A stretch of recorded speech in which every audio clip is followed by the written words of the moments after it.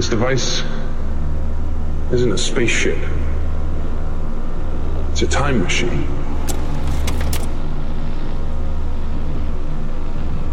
Goes backwards, forwards.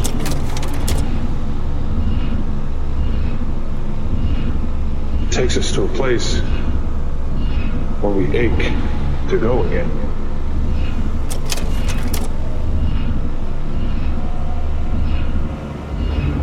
It's not called the wheel. It's called the carousel.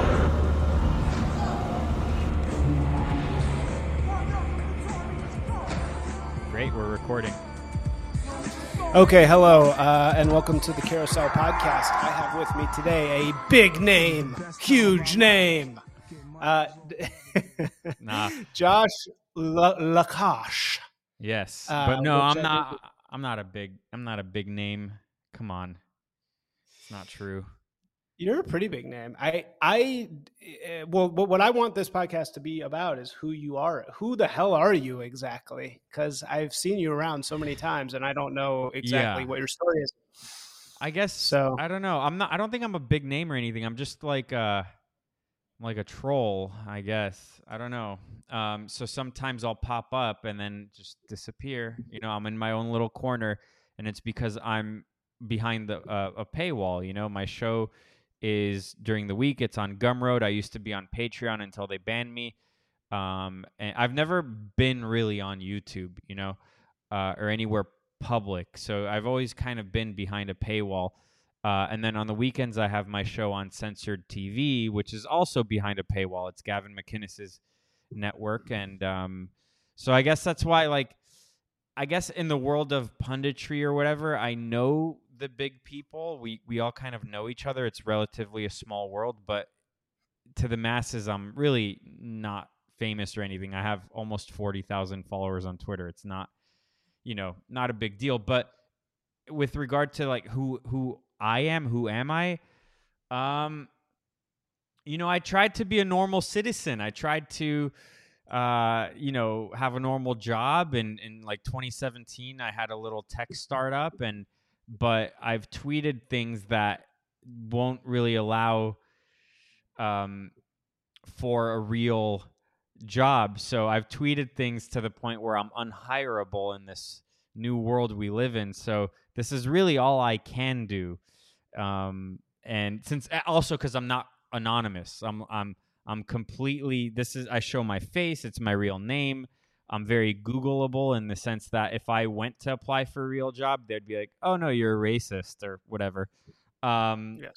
So I'm just like a normal guy who is unafraid of speaking his mind. I'm not wired that way. I can't not say what's on my mind. And most of the time it is completely retarded, but that's a whole nother story. So, yeah, I mean, we're in the same boat, basically. I think we have probably pretty similar stories. You were in LA also, right? Yeah, I mean, I moved out of Los Angeles 2 years ago. It's 2 years ago, really, to the day, basically.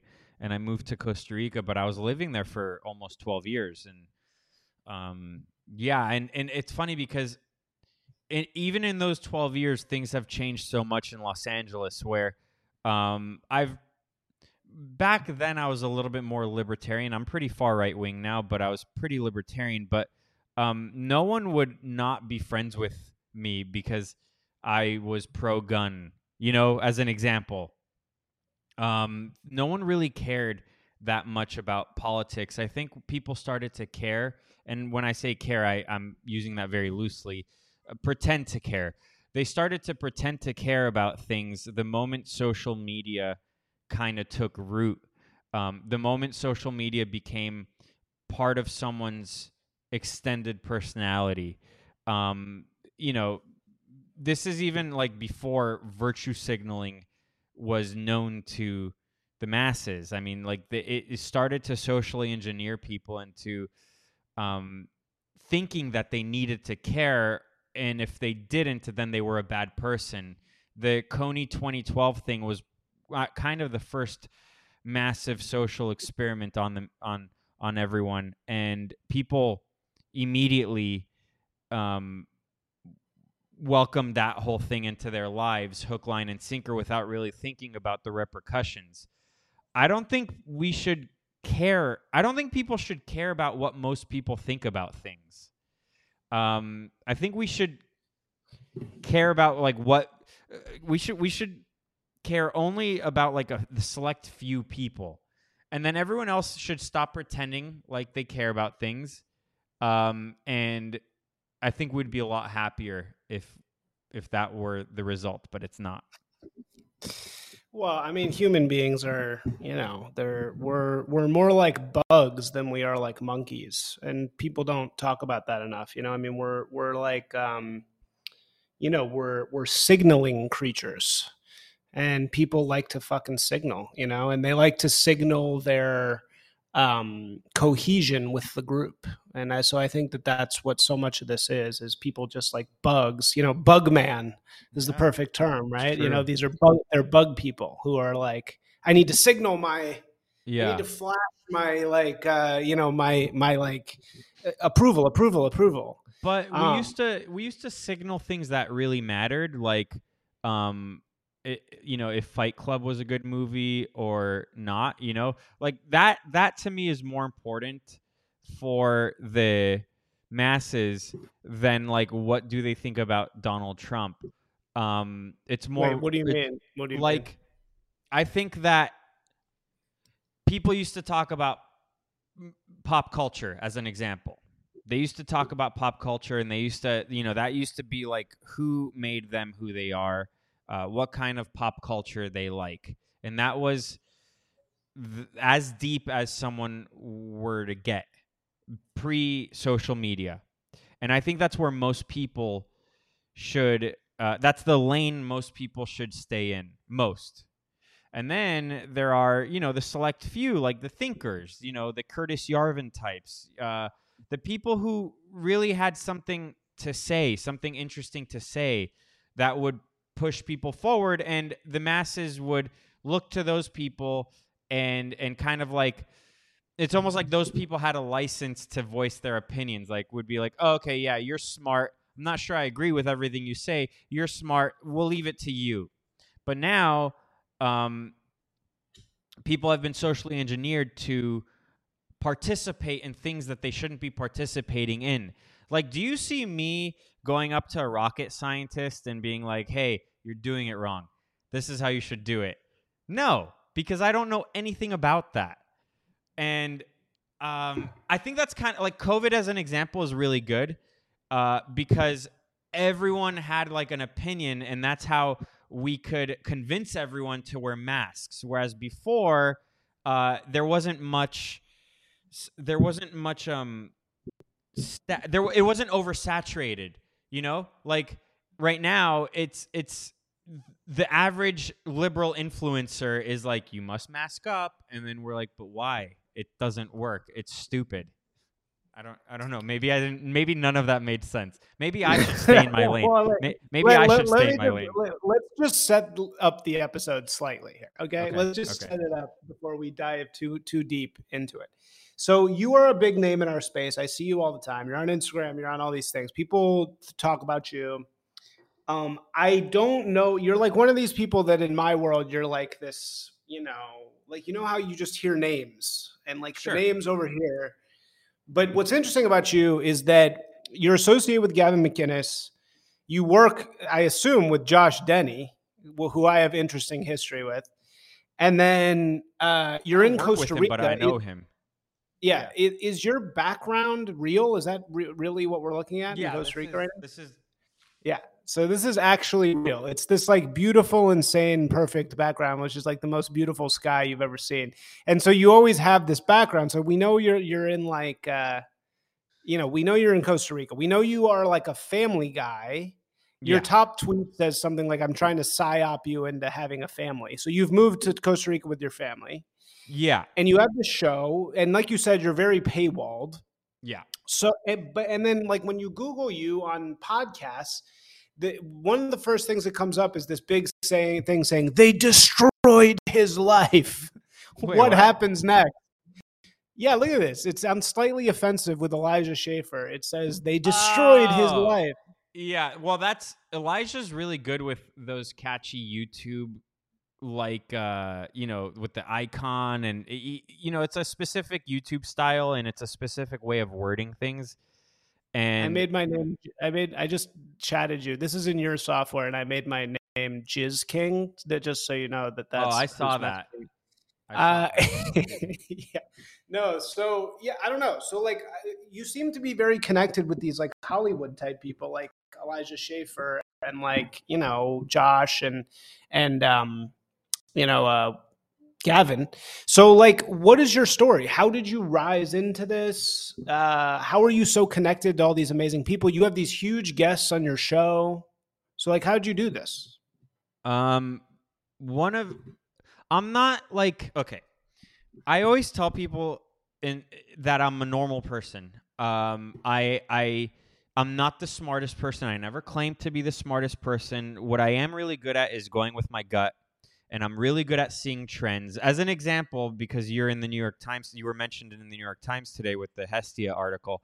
I found out about Hestia probably a year and a half, 2 years ago or so, before they even launched a product, and and because I was already starting to see the trend of like, oh, maybe natural tobacco is good, and I wanted to research and see maybe I can do that, but I quickly found out it's a very, very hard thing to navigate, with FDA and laws and stuff. Yeah. I'm not good at that, but I'm good at seeing trends.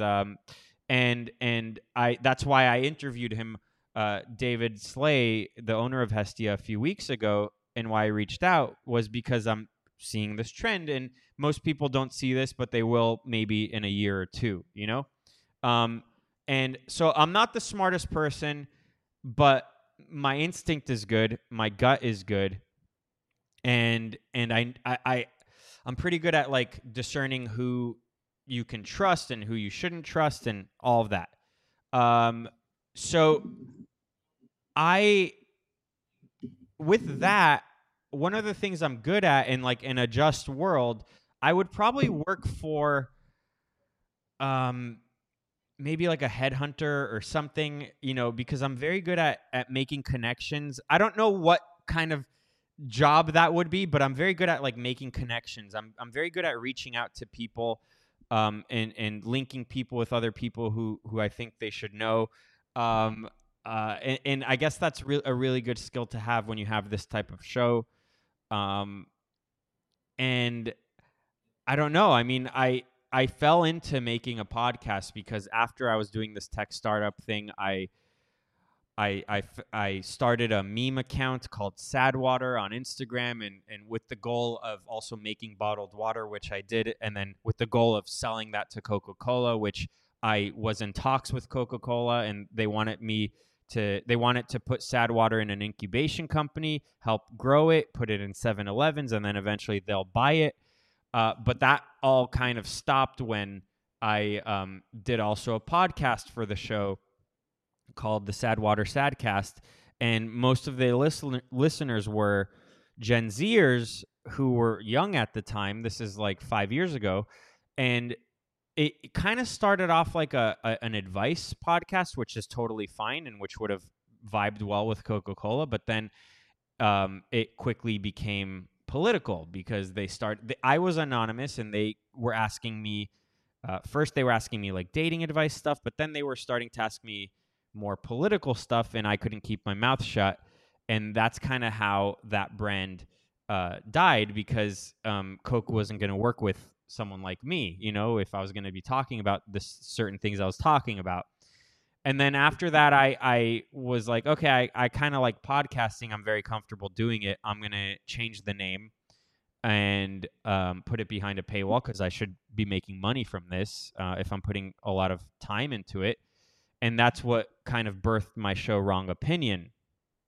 And when I was doing that, I reached out to Gavin McInnes, who I didn't know at the time. But it's not like, that's the thing. What people don't understand is it's not that hard to get in touch with someone. If you want to get in touch with someone, this day and age, it's not that hard to do it.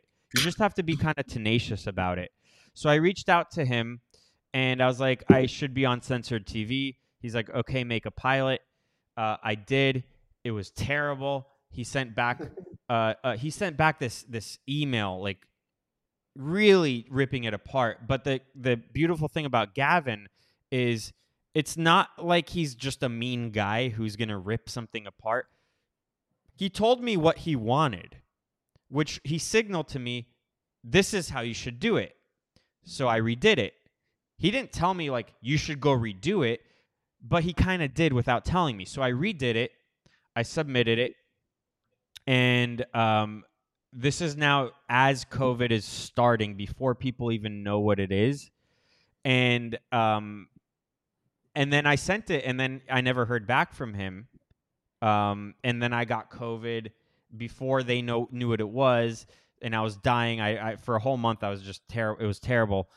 And then 4 months after that, or 5 months after that, as I'm already starting the show on my own, because I'm like, okay, I know what to do. I'm going to do it myself. And I launched it on Patreon. Like 4 or 5 months later, I get an email from Gavin, where's the show? And I'm like, what do you mean? I thought, like, you just disappeared on me. So then I pitched it to him. Like, I'm already doing it on my own, and I'm already, getting paid and building this whole platform on my own. What does he mean, where's the show, though? What do you mean? Why would he say, where's the show? What does that mean? Because he's not... Okay, so Gavin doesn't like to... He will criticize you, and it's valid criticism. But he's not very big on complimenting. Oh, you didn't send it back, you mean? You didn't send it back? No. I sent him the new pilot, but he never responded to me. So I was like, you know what? I'm just going to do it on my own. So I did it on my own. Why would he say, where's the show later? Because he didn't want to say, that was cool, that's what I want, let's do this. He was just like, where's the show? That he... It was his way of saying, okay, let's work together, without being like, that was great. You know what I mean? It was weird. I don't even understand this at all. But what? But you said you already had sent him the show, so why would he say, where's the show? Meaning, like, I want to pick your show up. Oh, like he was saying, like, where's the show at these days? Or like, okay, let's work together. Oddly, I understood what he meant. I don't understand. I know you do. But why would he say? Because you had the show. The show was out, right? But like he was saying, where is it for censored TV? Like, okay, that's good. Come on, censored TV. And then I said to him, I'm like, I'm already doing this. I started to move on without you. I'm already doing this on Patreon. Got it. But I'll do the same show for you on Saturdays, and we'll just do the only difference is it will be live. That's it. And then he goes, okay, great. So I've been on there. I've already done 110 episodes on there. So I've been on there for a few years. And so is that where most of your audience came from? Did most of your audience come from association with Gavin? No, the thing is because there isn't really much cross-pollination. Like the people who are subscribed to Censored, they're like, I already have you on Saturdays. I don't need to subscribe to your Gumroad. So yeah, it's like I have two separate audiences almost. I see. So do you get paid by them? Yeah, they pay me. Okay, so you do. So Gavin actually does give you money to make this show. What's your show over there called? It's just Wrong Opinion Live. So as opposed to Wrong Opinion. Oh, okay. So that's live. Yeah. Okay. Got it. All right. So why did your life get destroyed? Why is Schaefer saying your life got destroyed? Because he's very good at... By the way, I got him on Censored TV. He's going to start there in like a few weeks because he got fired from the Blaze. But while I was on Patreon... Yeah. So while I was on Patreon, he wanted to have me on the show. And then a few weeks before I was scheduled to go on his show, Patreon banned me because I was on InfoWars. The moment, like an hour after appearing on InfoWars, I get banned from Patreon. And then, really? And then this is like a few months after.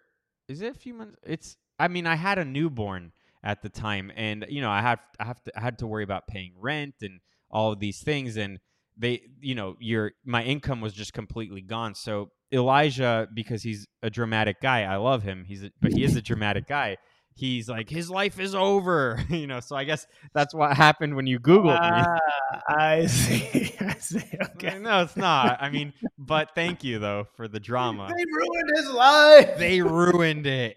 Yeah, he's very good at the clickbait stuff. I'm not. But really, they just like banned you from Patreon, which is, I mean, no, don't get me wrong. That's fucked up. That's wrong. I mean, I'm obviously on your side on this. And I don't even really, so Elijah Schaefer, I can't, there's so many names, it's hard to keep track Too of many everybody, people. really. I know. Yeah, so many people, He got famous because he was doing, during the BLM rioting and stuff. I mean, he was already up and coming then, but he really put himself in danger, in harm's way. So he would, get all this crazy footage and then appear on Tucker Carlson and all that. And then the Blaze gave him a job, and yeah. Like, so footage of like shitty, or like not shitty, footage of like terrifying shit. Yeah. Yeah. He really put himself in harm's way with that stuff. Damn. But what, like videos of like being on the streets and stuff? Like, what was he doing? Yeah, I mean, I'm pretty sure he was there when Kyle Rittenhouse killed that guy. He was in the thick of really? Yeah, he was in the thick of it all. Yeah. Yeah. Okay. Damn. Cool. All right. So like, what is your beat then? Because you are not a comedian, right? You're not a comedian. No. Okay. So what is your like specialty? That's the thing. I'm a branding guy. I'm a branding guy. So like, I need, we need to like, you can hire me if you want to. I should. Branding. Well, maybe I want to. I'm thinking about starting a brand. I'm not going to say what it is yet, but I think it's a really good idea. So when the what time was comes, Sad Water? What was the sad of Sad Water? I was joking that clouds cried for our sins, and then okay, and then, got it. And then I don't know. I just thought it was really catchy, and I was able to get. I still have @Sad Water on Instagram, and I trademarked Sad Water. And I own sadwater.com. I don't know. Those are just very good. I had a joke influencer account called Water Influencer for a while, where I like tasted different waters. Yeah. I mean, you lived in LA, right? Like, did you ever go to, we have a real life water influencer here. This guy, Martin Reese. He has like 1 million followers on TikTok, and he like reviews water. Yeah, it's incredible. That's crazy. No, I love water because it's like, as a branding person, water is like the perfect canvas to paint a brand on, because it's the blankest canvas, right? It's like it's 100% branding. It's like the actual underlying water doesn't matter. Exactly. Yeah. So that's what I was thinking, and I was also thinking how Dasani gets shat on, and it's terrible, and it's Coca-Cola, and Coke should focus on maybe Gen Z, and this is what I was thinking at the time, and I thought, this is something that can resonate with them, which it did. And the account grew, a lot. It had not like huge, but it had like 80,000 followers. And it was like a meme account that had its original content, and I would write the jokes for it. So it was growing a lot. And then, I don't know. I just thought that it's something that maybe was worth, would have been worth a lot of money for, or it potentially could have just been very interesting for Coca-Cola. So what was that like when you were at Coca-Cola and like, or you were involved with them and you were recording this podcast, and then did you get like called into HR one day? Well, I was never, it wasn't at Coca-Cola's headquarters. They put me in touch with this incubation company that sure. I forgot what it was called, but that works with them, and they're based out of Los Angeles. So, they would take me to, they actually took me to Air One, and they're like, we can get you in here. We'll be able to get you in 7-Elevens and all these things. So they started following my account, and they were paying attention to what I was posting, and then they kind of ghosted. Really, all it was they just ghosted you. They just ghosted me. Yeah, they were super enthusiastic. They were very interested.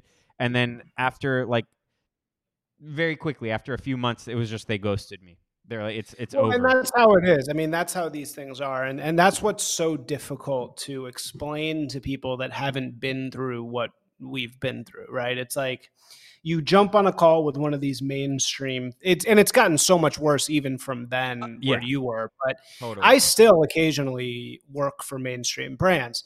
And you jump on these calls and there'll be 5 women. You know, I'm in marketing, so it's all women now. It's literally all women. Like there's 0 guys left. There's like 3, and they're all like grandfathered in, and there'll be perfect diversity. They're all fat as fuck, and then there'll be, you know, one with green hair and like some weird kind of like face shit going on, Yeah. and they will be the DIB, diversity, inclusion, and belonging expert or manager. And, you know, they always change the name. The name is Yeah, always it's every like week. It's DEI some fucking new also. name. Yeah, no, it Diversity, was equity, DEI. inclusion. Now it's DIB because they don't want it to be die, right? So Yeah, it's because like, people were saying die. Yeah, dude, it's like diversity. die. Yeah. So like, and then you get on there and you're like, why is this person here? This person is here to look at me and see the shit that I've posted and decide whether I'm like a problem or not. Like literally they have a like communist apparatchik inside every company, and that person's job is like hunter seeker, to like hunt down every person and see who's problematic, write their sins down on a piece of paper, and then email that to some executive. And then once that gets emailed, oh, you slowly start to get kind of like pushed out. You know what I mean? And it's like, that's what happens. And they don't tell you, you know, like if you're not a full-time employee, and even then, if you are a full-time employee, they don't want to, you know, they want to tell you, but it's illegal to fire you for politics. It's illegal to fire you for various reasons. So you just get kind of like slowly frozen out, you know? Right. I've been fired for this several times. The only reason I knew I got fired for it once is because my creative director got wasted.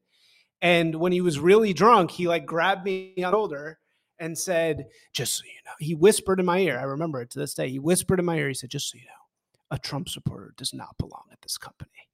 And I got fired 2 weeks later. I got laid off. Sue. I mean, he admitted, so you could sue. I know. And you know what?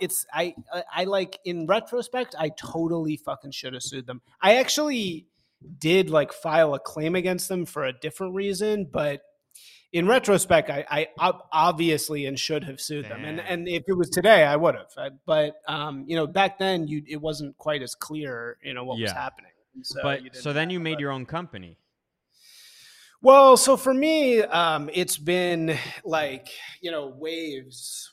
I mean, I'm basically a writer. You know, I wrote for Vice, and it's funny because, you know, I mark you in the beginning of this started talking about like where we mark this change from, you know, and to me, the change really initiated in 2013. That's when, like 2013, 2014, 2012, I think we were still in like, but that's the normal America. Yeah, but that's actually, that coincides with what I was saying, because 2012 is the Coney 2012 thing, and that was like the first thing. That was the first thing to really just get everything off the rails. Like, why do you mark it to that? Huh? Why do you mark it to Coney 2012? Well, because it was kind of the first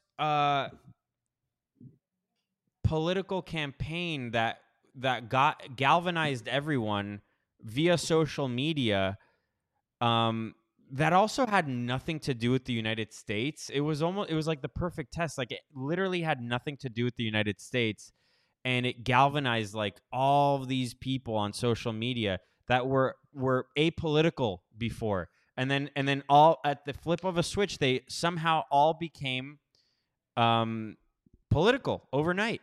And it worked, and not only that, but like it was something so foreign, literally, and far away, and they somehow got people to care about this thing that they couldn't fully even understand or relate to, but they still got them to care about it. It's very weird. Yeah, I think I understand what you're saying. You're saying this was kind of like the beginning of social media virtue signaling. Yeah, exactly. Yeah. And like the ice bucket challenge, right? Wasn't too far after that. And that was really just cold water, never ice, but okay. Yeah. So weird. Did you do it? Did you I do never, the ice? that's the thing. I never participated in any of those things. And that had to do with my gut. I guarantee, look, it had to do with my gut. I always looked at those things. I'm like, this is weird. Why is everyone all of a sudden doing this? And then obviously you see the patterns. And then by the time it's the black square in 2020, you're like, this is fucking bullshit. This is communism. I hate this. Yeah. You know, but back then you're kind of like, this is weird. How, all of a sudden, how did you all know to just do this? Who told you to do this? And you're taking orders right away. It's amazing. It's really, it's Marketing actually works. very cool. Hey, you're a marketer. Yeah. It works. It really does work.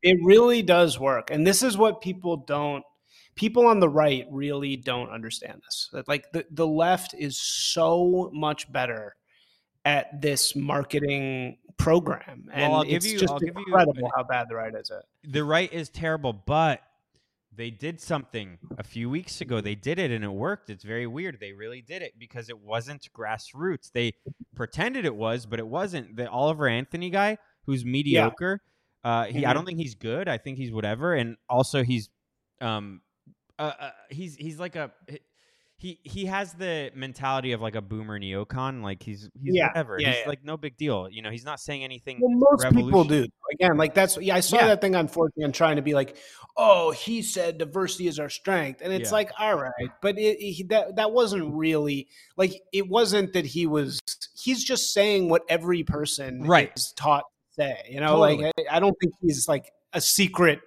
I don't think he's like a secret, progressive or something. No. But he's like a boomer. He's saying he's not saying anything revolutionary. But the fact of the matter is for people to think that was completely grassroots. It's. I mean, now it's obvious. But even the day it happened, you're like, this is spreading very quickly. He got 300,000 Twitter followers in 24 hours. This doesn't happen like that. You know, it never ever happens like that. So I think that was a big marketing effort from all of the big conservatives online, you know, the people at the Blaze, Jack Posobiec, all of these people, and they pushed it, Matt Walsh, they pushed it in unison, like it was an order given to them, and they were basically all hired, I think. And you think they were hired though? Like you think this was like you think the song and all the promoters were like it was all orchestrated? Yeah, it was marketing. I'm not saying anything it's not like a nefarious thing. This is all I'm saying is it wasn't grassroots. The song, you think so? Who organized it? I don't know, but I do think that I don't think it was grassroots. I think it was a massive marketing effort. And if that's the case, then hey, congratulations, conservatives! You're doing the things that you did something. Right? Yeah. You mean like they're getting it? Like they're doing something right? Yeah. I mean, look, he's in the Billboard. He's number 1 on the Billboard charts. I mean, they won. Same thing with Sound of Freedom. Well, but Sound of Freedom. I mean, I think it's funny to hear you talking about this because I'm like involved in this in a lot of ways. So I actually kind of can see what's happening behind the scenes a little bit. Do you remember when Roe versus Wade happened, or the repeal of Roe versus Wade happened? Yeah. So nobody remembers this or talks about it. And it's really weird because it's like it didn't happen, but it did happen. That day, I was just listening to NPR because I just was loving fucking loving like the coping and seething. And they released a song that day by some big person, like some big pop star. You would know her name. Like she's like a big, like, you know, pop star who's kind of like a cool pop star, right? Like FKA Twigs or something, somebody like that. I don't know exactly who, but like some person in that category. And it was like a 8-minute long song that was saying like, we won't go back. We won't go back. Like we won't, like, it was like a pro-abortion song, like saying like, it was like for women's rights. No, it wasn't Billie Eilish. It was some other person. And it was like pre-recorded. And they released it on the day that the thing got repealed. So they had this thing like in the pipeline. Like this was already made. Like they had already known that they were going to make this, because remember, it leaked. So probably when it leaked, they like paid this woman a bunch of money to record this song, and they released it on the day, and it was like 8 minutes fucking long. And it was like, it might have been like a remix of some other existing song, and it was so creepy. It was so creepy, communist. Like it was just like sing song, saying, "We won't go back. We're gonna fight. We won't go back. We're gonna fight." And I should have fucking written a thing about it at that time, because it was so interesting to me. And I thought it maybe was gonna blow up or something, but it really showed like how the left-wing patronage network works. Like they have this shit lined up. They have a whole schedule and a whole triage of issues and money that they filter to this person. They have an entire propaganda like scheme set up, obviously. And this was proof of it, because they had this song 8 minutes long by a famous person that they released on the day, it's undeniable. So what you're kind of saying is the right is like learning how to do that stuff. Yeah. Like we're kind of learning how to, where I'll disagree with you though, is both on the left and the right. So much of this stuff, like George Floyd, for example, is opportunism. It's not like they wait for the thing to happen and then they take the thing that happened and they like use it, right? It's not completely manufactured, because it's very hard to manufacture things like this, because somebody's going to tell on you. There's going to be some contract that you signed, right? It's very difficult to manufacture things. I think more what's going on is like triage and opportunism. And like for this guy, I doubt that somebody paid to have that song made, some random dude, because they wouldn't just get some random dude. I don't know if it was that, but I'm saying that the day it was released, there was a coordinated effort to pump it up. So there was a plan. There was a plan. Sure. So I'm not saying that like someone paid him to make a song or something. This is a real guy who probably makes this music or whatever, and then he was plucked. I mean, I don't know how they found him or whatever, but there was a coordinated effort to make this a thing and blow it up. And then and also the proof is like the first question in the idiotic debates last night was about the guy's song, when there's a million other things to talk about, the first question was about this guy's song. So, I mean, there was a plan with it. I think you're 100% right. I think that what the right is learning is that we live in a world of theater kids, right? Yeah, and that was that article. That article. They respond. There's certain things that really drive theater kids fucking nuts, right? I noticed. Is that Spanish water you're drinking? Is that Vichy Catalan? Yeah, dude, I know my water, man. I'm a water. It's a good one. It's kind of salty, but it's good. Yeah, it is salty, right? It's like super salty. I think that there are certain things that like this type of theater kid really, really responds to, and songs are one of them. Like they really put a shit ton of like stake in like a natural song that's coming from the people, because they're fucking theater kids. And so like singing and dancing to them is huge. Like remember during COVID, all the fucking dancing and singing? I know. It's like so annoying. Because it's a bunch of theater kids thinking, I love songs, so the people are gonna love songs. And there was actually a guy who was a guy on TikTok. Him and his wife, they would do like these musical things, and oh man, it was so terrible. But also, I think it's because like millennials and Zoomers have been completely infantilized. Like they need that kind of stimulation in order to grab their attention. Like these are not serious people. In order to grab their attention, you need song and dance. You need pizzazz. It's so stupid. Right, you need like jazz hands, and it's like TikTok also is that. It's like dating now. You have to like. I mean, thank God I don't have to do this, and I assume you don't either. But it's like now you have to like. Yeah, you have to like record a song. Like you have to sing like women have to literally like. I mean, it's worse for them. They literally have to like do a like dance in order to like be attractive on social It's so media. stupid. It's Yeah, it's really embarrassing. I've noticed something I've spoken about recently is I noticed that there aren't that many romantic comedies anymore, but when they are released, the protagonists are, or the couple, whatever, they're in their 40s and 50s, and they're getting married. It's like, what? The 50-year-old is Jennifer Lopez is marrying Josh Duhamel.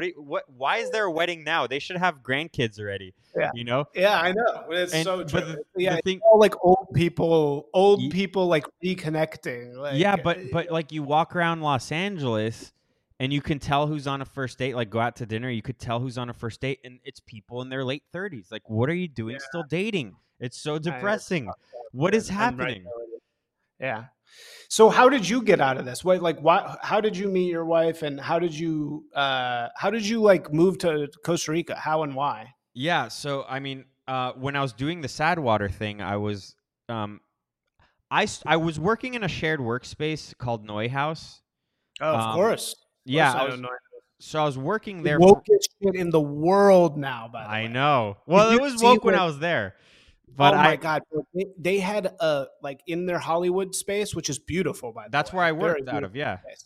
Yeah, they had on this like on the outside of it, they had like an advertisement, like on the like wheat paste, like on yeah. the construction wall or whatever, and it was like straight up like the worst trannies you've ever seen. Like Oh yeah. scars all over. Like Of it was course, the uglier the horrifying. better. It was like the most horrifying shit you've ever. Yeah, the And I more was like, I deformed. cannot believe this is in public. Like it was like Yeah. just pure horror. Yeah. Well, Anyway, I sorry. mean, Keep going. it was pretty woke in 2017. There was this writer guy I befriended, and he wrote that Chris Farley movie Beverly Hills Ninja. That was his claim to Yeah, I fame. remember And that. he was working out Yeah. of there, and like every time he'd see me, he'd be like, Robert Mueller, he's got Trump now, because he knew I liked Trump. I'm like, no, he doesn't. Nothing's gonna happen. And but yeah, so I was originally working out of there because of the app I was doing, and then even though it was liberal, I liked that I left the house. I liked that I had somewhere to go to work, and I liked that there were other people there who were driven, and I did make some friends there. So when the app was all done and we had to pack that up, and we ran out of money, I still was paying the $600 a month to work out of there, for my meme account, just so I had somewhere to go, and that's where I met my wife. Oh, cool. You met her at Neuhaus Hollywood. In real life, I met her not on a dating app. I Wow. met her, yeah. So I met her there, and it's funny because whenever I would meet women back then, I would immediately kind of show my cards, and I'd poke and prod, and I would say things to kind of like test the waters, and she passed my test, so that's where I met her. Yeah, and then. And we were like dating. We were kind of, it was very casual. We were just like friends or whatever, that whole gay thing. But then when COVID happened, because she was busy with her job and all that, so we'd only see each other a few times a week. But when COVID happened, we had all the time in the world, and we'd hang out every day.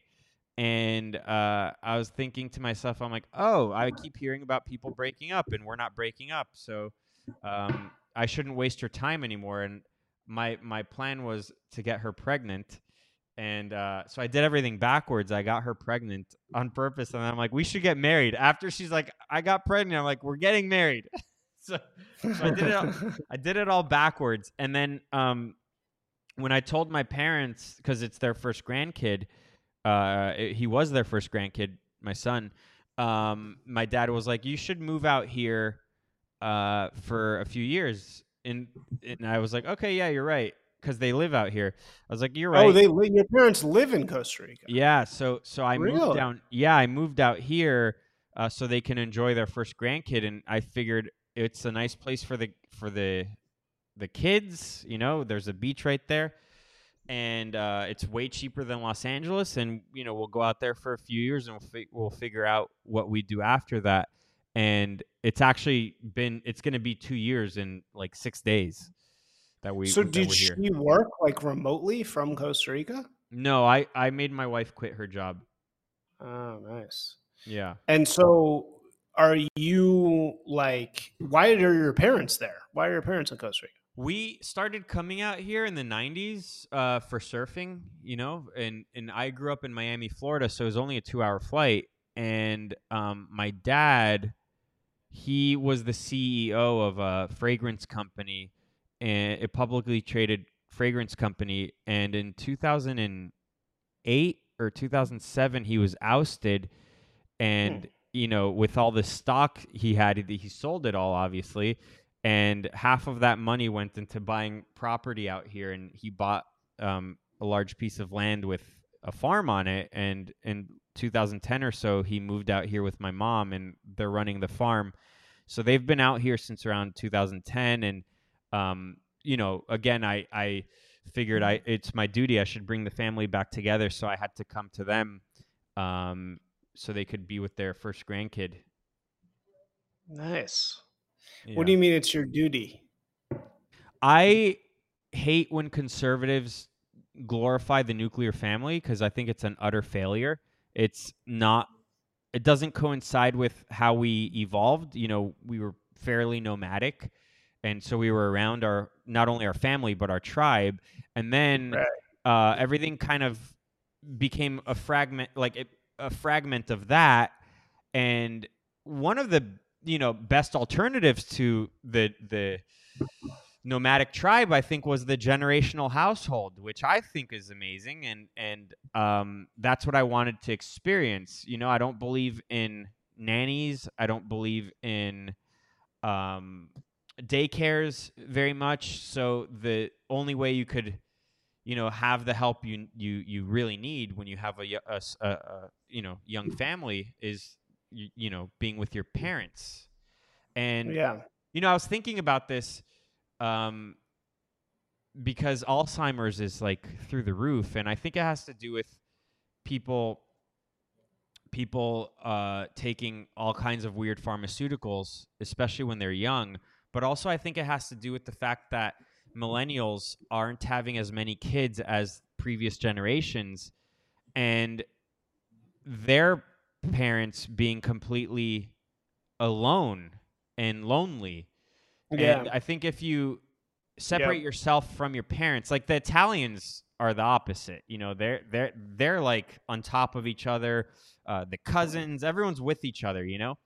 And they're very family oriented. In the United States, it's sad that we're not very family oriented.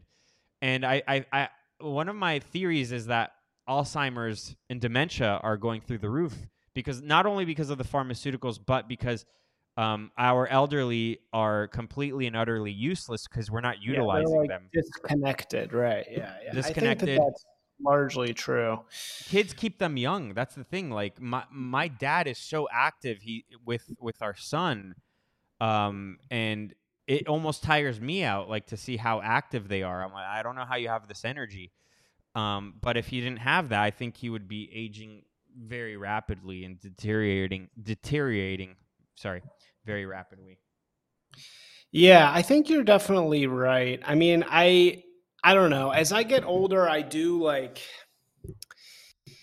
I used to be like exactly in your boat on this, but also now I'm like, man, would I really want all these people up in my shit all the time? Like, maybe not. You know what I mean? don't, Like, but you do. I mean, that's the thing. Like you might not. The thing is, you might not be used to it, because another invention from modern day America is you're 18, you're out of the house. So it's like we're conditioning people that that's normal, but in reality, like, it's not normal to have roommates and to pay for rent in a shitty place. Like, you should be living at home for as long as possible. Well, that I agree for sure. Yeah, you should definitely, like. I mean, I am the absolute, like, pillar example of the boomer, like the progressive boomer, like, mentality. It was like, we're going to send you to whatever college you want to go to, and you're going to move to a big city afterwards, and you're going to live with your friends in a roommate situation, and you're going to get a job, and then you're going to go to graduate school. Like I'm exactly like a function of that, Right. like boomer mentality. I didn't do any of that, but yeah. Yeah. And I think that, I mean, but on the other hand, my family is everybody in my family is ultra progressive. So if I had to fucking live with them in a house, I would I fucking get go it. I mean, that's insane. I sad. would That's kill them all. Yeah, I get it. And a lot of people are in that boat, but that's Yeah. another thing. Like, that's how polarized politics has become. When we were a more socially cohesive country, the Yeah. difference in politics was like minor policy stuff. You know, I mean, obviously there was the Civil War and all that, which I think was huge manipulation. But I'm talking about like for the majority of people outside of the political world, it was like, oh, you don't think we should have health care, and I think we should have health care. Okay. I mean, how many fights really would come from that, you know? But it's so completely polarized that like there are people who can't talk to their family because of politics. Oh, I'm one of them, dude. I mean, like It didn't after used to Trump be that was way. like, no, I mean, definitely didn't used to be that way. I mean, that was like a big difficult moment for me, you know, was 2016, 2017. I mean, like losing so many people in my life, you know, and then with COVID losing even more, Yeah. you know, like Yeah. because how many people did you lose with COVID? You know, I mean, like how many people, I mean, I don't know what your history is, but I had so many people during Trump and then COVID just like Yeah. show their true colors to me, you Yeah. know, So and I it, mean, and it, you know. I was gonna say I didn't lose family because of like pretty much my whole family, extended family, all conservative. Oh, really? Okay. But I did lose a ton of friends and people I've known since I'm 37 in October. So people I've known since I was 15 in Los Yeah. Angeles. Oh, yeah. Oh, They you just grew up in LA? No, you grew up in Miami. I grew up in Miami, but my oldest brother moved out to LA in 2001. So I would go there all the time. And these are people I've known since I was 15, and they completely canceled me. Oh, yeah. Which is it's kind of funny. So it's not as tragic when it's just friends because that doesn't really matter. But yeah, it's devastating when family does that to one another. It's really bizarre how they can turn on each other like that. Well, but aren't we like what I kind of came to a realization about a year ago when I really decided, like, okay, my life is now dedicated to like this movement, right? Like my life is now dedicated to creating things and to creating things for the purpose of forwarding like what we're doing here, you know? And I think you're doing the same thing. Once I made that decision, it was like really freeing, you know, because all these people that I had tried so hard to make an effort to have a relationship with, even when they were so pissed at me for this opinion or that opinion, and you know, like so angry, and you know, I was always disappointed with them because it's like, you know, what do you mean I can't come to your house because like the TV tells you wear a mask? It's like, are you fucking insane? It's like what happens when the TV tells you don't hang out with that person because they're this race or whatever? You know what I mean? Like, are you going to then do that? And they are. The answer is they are going to do that. They are those people. They're fucking sheep. You know, they're literally fucking sheep. And, you know, at a certain point, you just think, oh, well, my role in life is not the same as these people's role in life. You know, like their role in life is to just go do whatever they're told to do. You know what I mean? And it's like, I think when you give yourself really over to being an artist, when you say, like, this is what I'm going to do, you just lose, like, all those people, fuck them, you know, like they're not really meant to do what we do anyway. And frankly, like, since I fucking made that decision, my life is so much better. Like, my life, I'm so much less like stressed. I mean, like, I'm stressed now because I run my own business, which is like very stressful, but it's a better type of stress. You know, it's not like despair. Yeah. Totally. Yeah.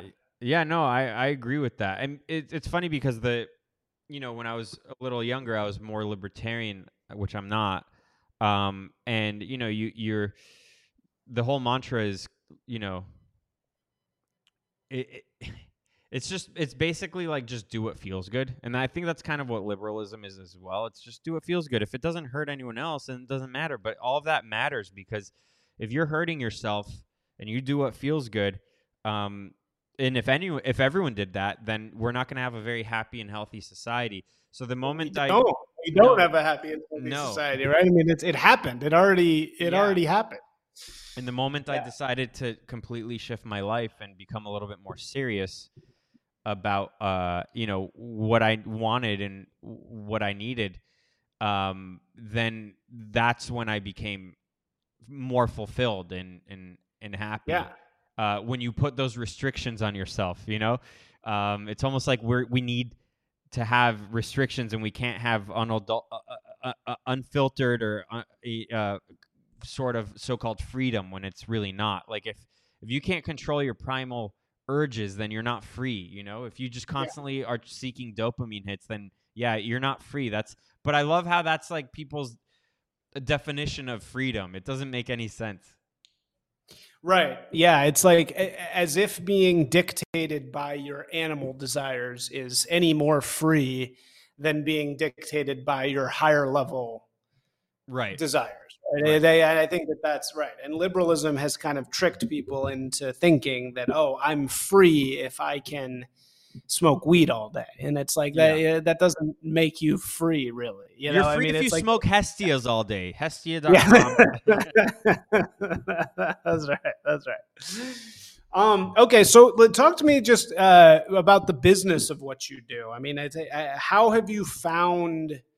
I'm sure a million people are looking at what you're doing and being like, man, that would be fucking sick if that's what, if all I did all day was like, make podcasts and, tweet and blah, blah, blah. Like, is it really stressful? There is a little bit level of a stress. Like if, for instance, if I had a job with the Blaze, I'm sure I would be restricted and I wouldn't be able to completely say what's on my mind, because they have their agenda.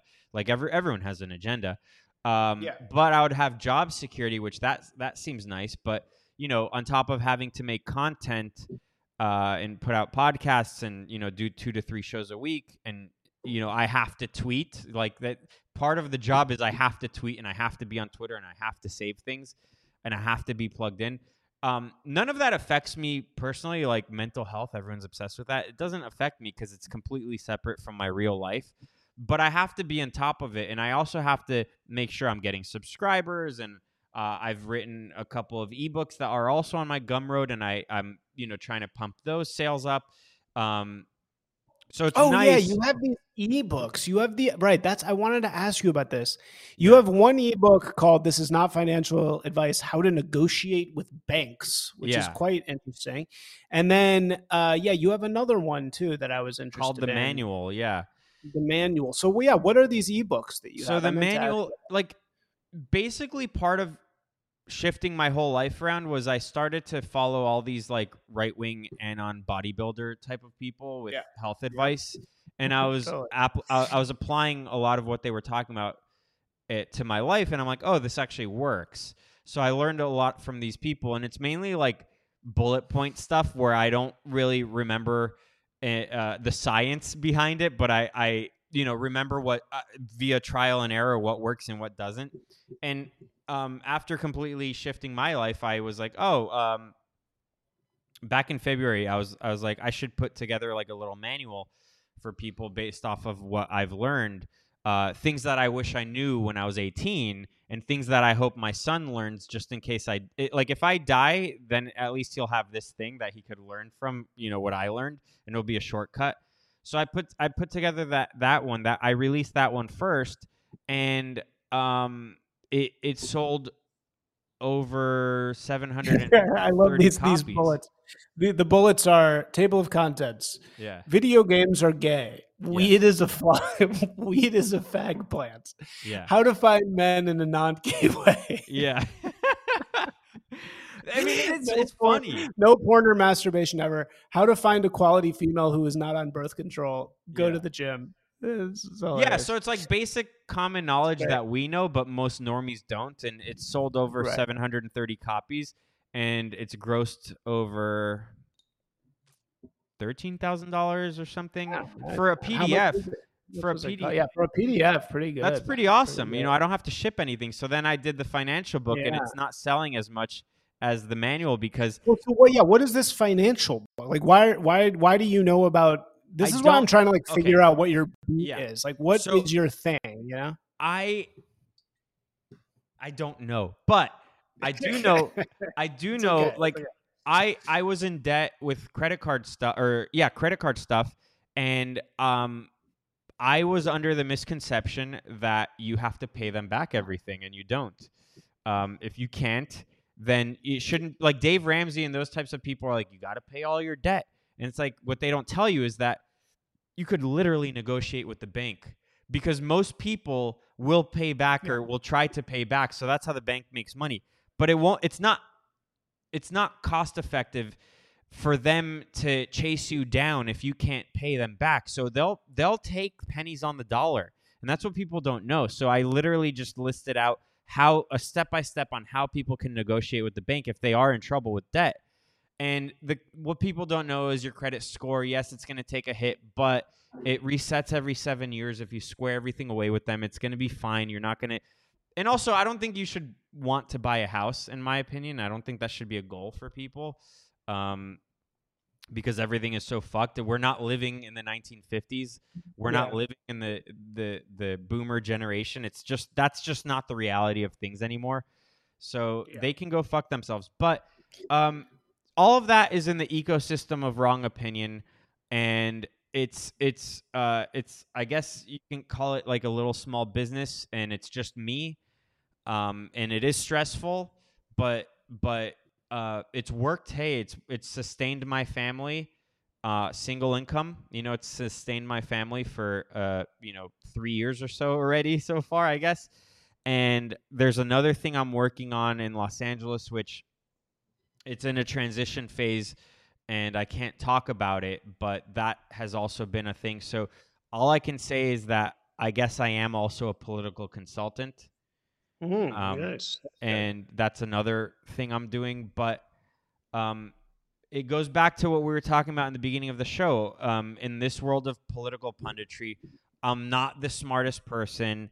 I don't claim to be. I'm just a normal guy, and I think that's maybe what is relatable to people. It's like, I think that it maybe can be off-putting for people to, be talked down to, like everyone's, for these pundits to be like, I'm smarter than you, and this is why you should listen to me. I'm like, I don't know if I'm smarter than you, but I have good instinct, and I think you should listen to me because it could protect you. I'm like a doomsday prepper for the cultural world or the political world, Cultural prepper. I'm a cultural doomsday prepper. Cultural doomsday prepper. Yeah, exactly. Like, I pay attention to the patterns. If you pay attention to the patterns with me, it's a shortcut on how to protect your family. Like I was, as an example, when I started the podcast and it was in the Sadwater Sadcast, and it was getting political, I was talking about the trans stuff in like 2016, 2017 or so. No, like 2017.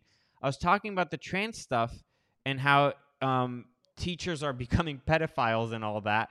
And my dad was like, you're right, but why are you talking about it? It's not even a big deal. Like, you shouldn't be, fixated on it. I'm like, trust me, it's a big deal.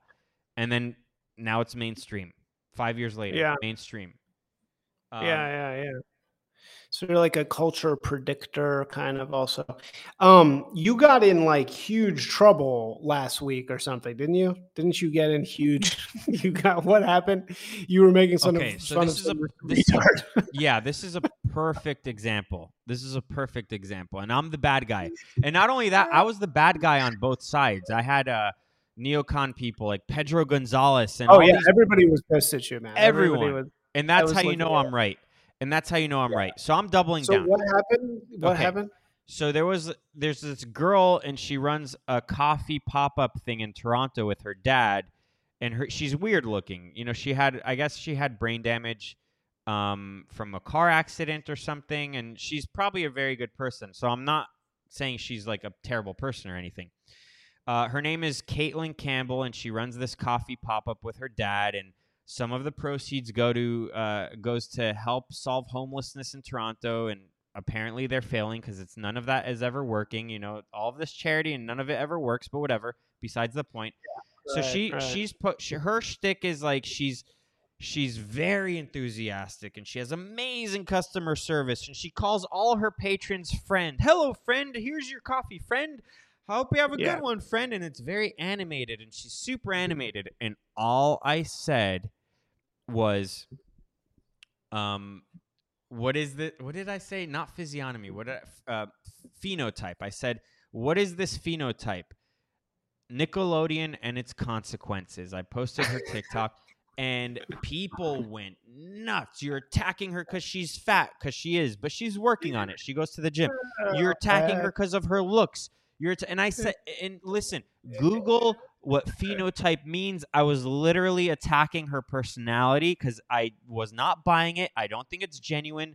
And I think it's very weird that, this goes back to how everyone's infantilizing themselves. Like, we all have to be so perky and whatever. Good customer service, if you go back 100 years, you go to a fancy 5-star hotel and it's the concierge, you go to the main guy, it's not going to be like, hello, friend, what can I do for you? It's very, it was probably very proper and just very eloquent and very chill. That is good customer service. We are so accustomed to, Mr. Rogers' Neighborhood or whatever, and we're so accustomed to performing for people on social media that we mistake someone pretending to be SpongeBob SquarePants. We mistake that as good customer service. So I posted that tweet thinking no one would see it, and it got 30 million views, or more than 30 million views. Oh my God, 30 million. And Jesus. And the thing is it resonated because everyone on both sides, everyone was mad at me because they were mind readers. They were misinterpreting what it is, even though it was very clear what I was talking about. What it is I meant, And Insider Magazine, they reached out to me on Instagram for a statement, and I said, I'll give you a statement if you print it in full. And she's like, I can't promise you we're going to print it in full. We're going to print the truth, though. So you know what that means. So my response then was like, okay, I said, okay, I'm not giving you my long statement. I'm going to give you my 1-sentence statement. And it was, I'm glad I was able to garner a lot of attention for her brand. And that's it. Okay. Yeah, which how could you make me look bad for that? And then also it means you guys all fell for it, and it means that this was all an effort to help her and her brand. And I helped a lot because she put out statements saying how they've never had such sales. Yeah. Right. Well, I'm sure you did help in the long run. Yeah. So you know what? You know what we can market me as? Sorry? Just people love it. The internet is so stupid. I mean, this is what's frustrating. It's frustrating. The internet sucks, dude. It's fucking shitty. It's a terrible fucking place. It's given the dumbest just people a like voice. People like you and I have to meet. We have to meet. It's like it's kind of like to get to heaven you have to go through hell kind of thing. It's right. Like Twitter is the stupidest, ugliest, shittiest. TikTok's worse. Yeah, TikTok is worse. And TikTok, which I figured out how to do TikTok. I don't do it, but yeah, I'm a writer. I'm fundamentally a writer, so that's what I should be doing. But I figured out how to get big on TikTok. I have a couple posts on there that got like millions, and it's a TikTok in a way though is actually like Twitter and TikTok are better than any of the other ones, but. Because there is great shit on it, but it's also just like they're fucking horrible places. Yeah, like they're definitely bad. It's like how you curate it. It's how you curate it for sure. Yeah. But hey, look, if part of your company, maybe you should have me on the roster as hate for hire. So if a company needs like attention and eyeballs, I will put out a tweet saying "fuck them" because of something. Yeah, right. And then anti-marketing. And then you pay me for that. Yeah, we'll pay you to like say something horrible, and everybody will run to their defense. Yeah, no, man, it's an ugly thing. Social media, man. I mean, it's really like it's dark. So Cool, man. Well, we should probably wrap this up because I actually have to go golfing to Go be golf, honest. yeah. So you yeah, like what's next for you? I mean, it seems like you have something going in in LA. Like, Yeah. are you going to write another book? Like, what's going to Yeah, happen so next? I'm gonna write a man explaining the manual for women, which I Nice. have a bunch of things I wrote out that I have to now fill in the blanks. You know, I wrote a lot of bullet points and then I'm gonna plug it in, and I think that since men thrive off of camaraderie, the manosphere exists, but there's no femisphere, so I think it needs a man's touch. You know, it needs a man giving them advice about themselves in order to thrive. So, man explaining the manual for women is And next. yeah. And then the thing I'm working on in LA is pretty interesting. Again, it's not something I can talk about, but when it comes out, it should be cool, and then hopefully that opens up many more doors. And I think it will. I don't know. I mean, I have to be very vague with that. Oh, okay. Yeah, no, don't say anything. Don't But say anything. Don't ruin your yeah, NDA or whatever. yeah. Cool, man. Well, dude, this was really great. I'm super glad we met. I'm super glad we connected. I've been seeing you for a while. I saw my Masa, you posted Masa at Erewhon, I think at a certain point. They untagged me. It was perfect advertising. Yeah, but you literally tagged it. What do I post as a day in a racist podcaster? Okay, So 300,000 views on what do you- Instagram. what do you So want? Yeah, they can't fucking be dude. You got to. These are people running businesses, bro. It's not. You got to be, of course, yeah, sympathetic. but I'm not to them. associated with them. I mean, whatever. But I love Well, the right. chips. I still buy the You don't chips. want that. I don't take Yeah, offense to that. yeah. I mean, you can't get them there. You can't get them in Costa Rica. No, I'm saying whenever I'm in LA, I buy them. Yeah, yeah. No, they're great. But no, that was a hilarious video. And you're saying it. I mean, it's just It was a joke. I was joking. Yeah, you're describing yourself in a funny way. But no, I'm right there with you with all the raw milk shit. I'm totally. Oh I'm yeah. totally there. But all right, man. Well, dude, thank you so much for coming on, and we'll put all the links, of course, in here. And yeah, Thank you. that's it. Yeah, that'd be great. Well, I'll come back on when I can talk about the thing I'm working on. But in the meantime, Yeah, I appreciate it. Thank you so much. for sure. Totally, man. Peace. Thank you. All right, so I'm gonna I'm gonna send this to you. I'm gonna finish recording.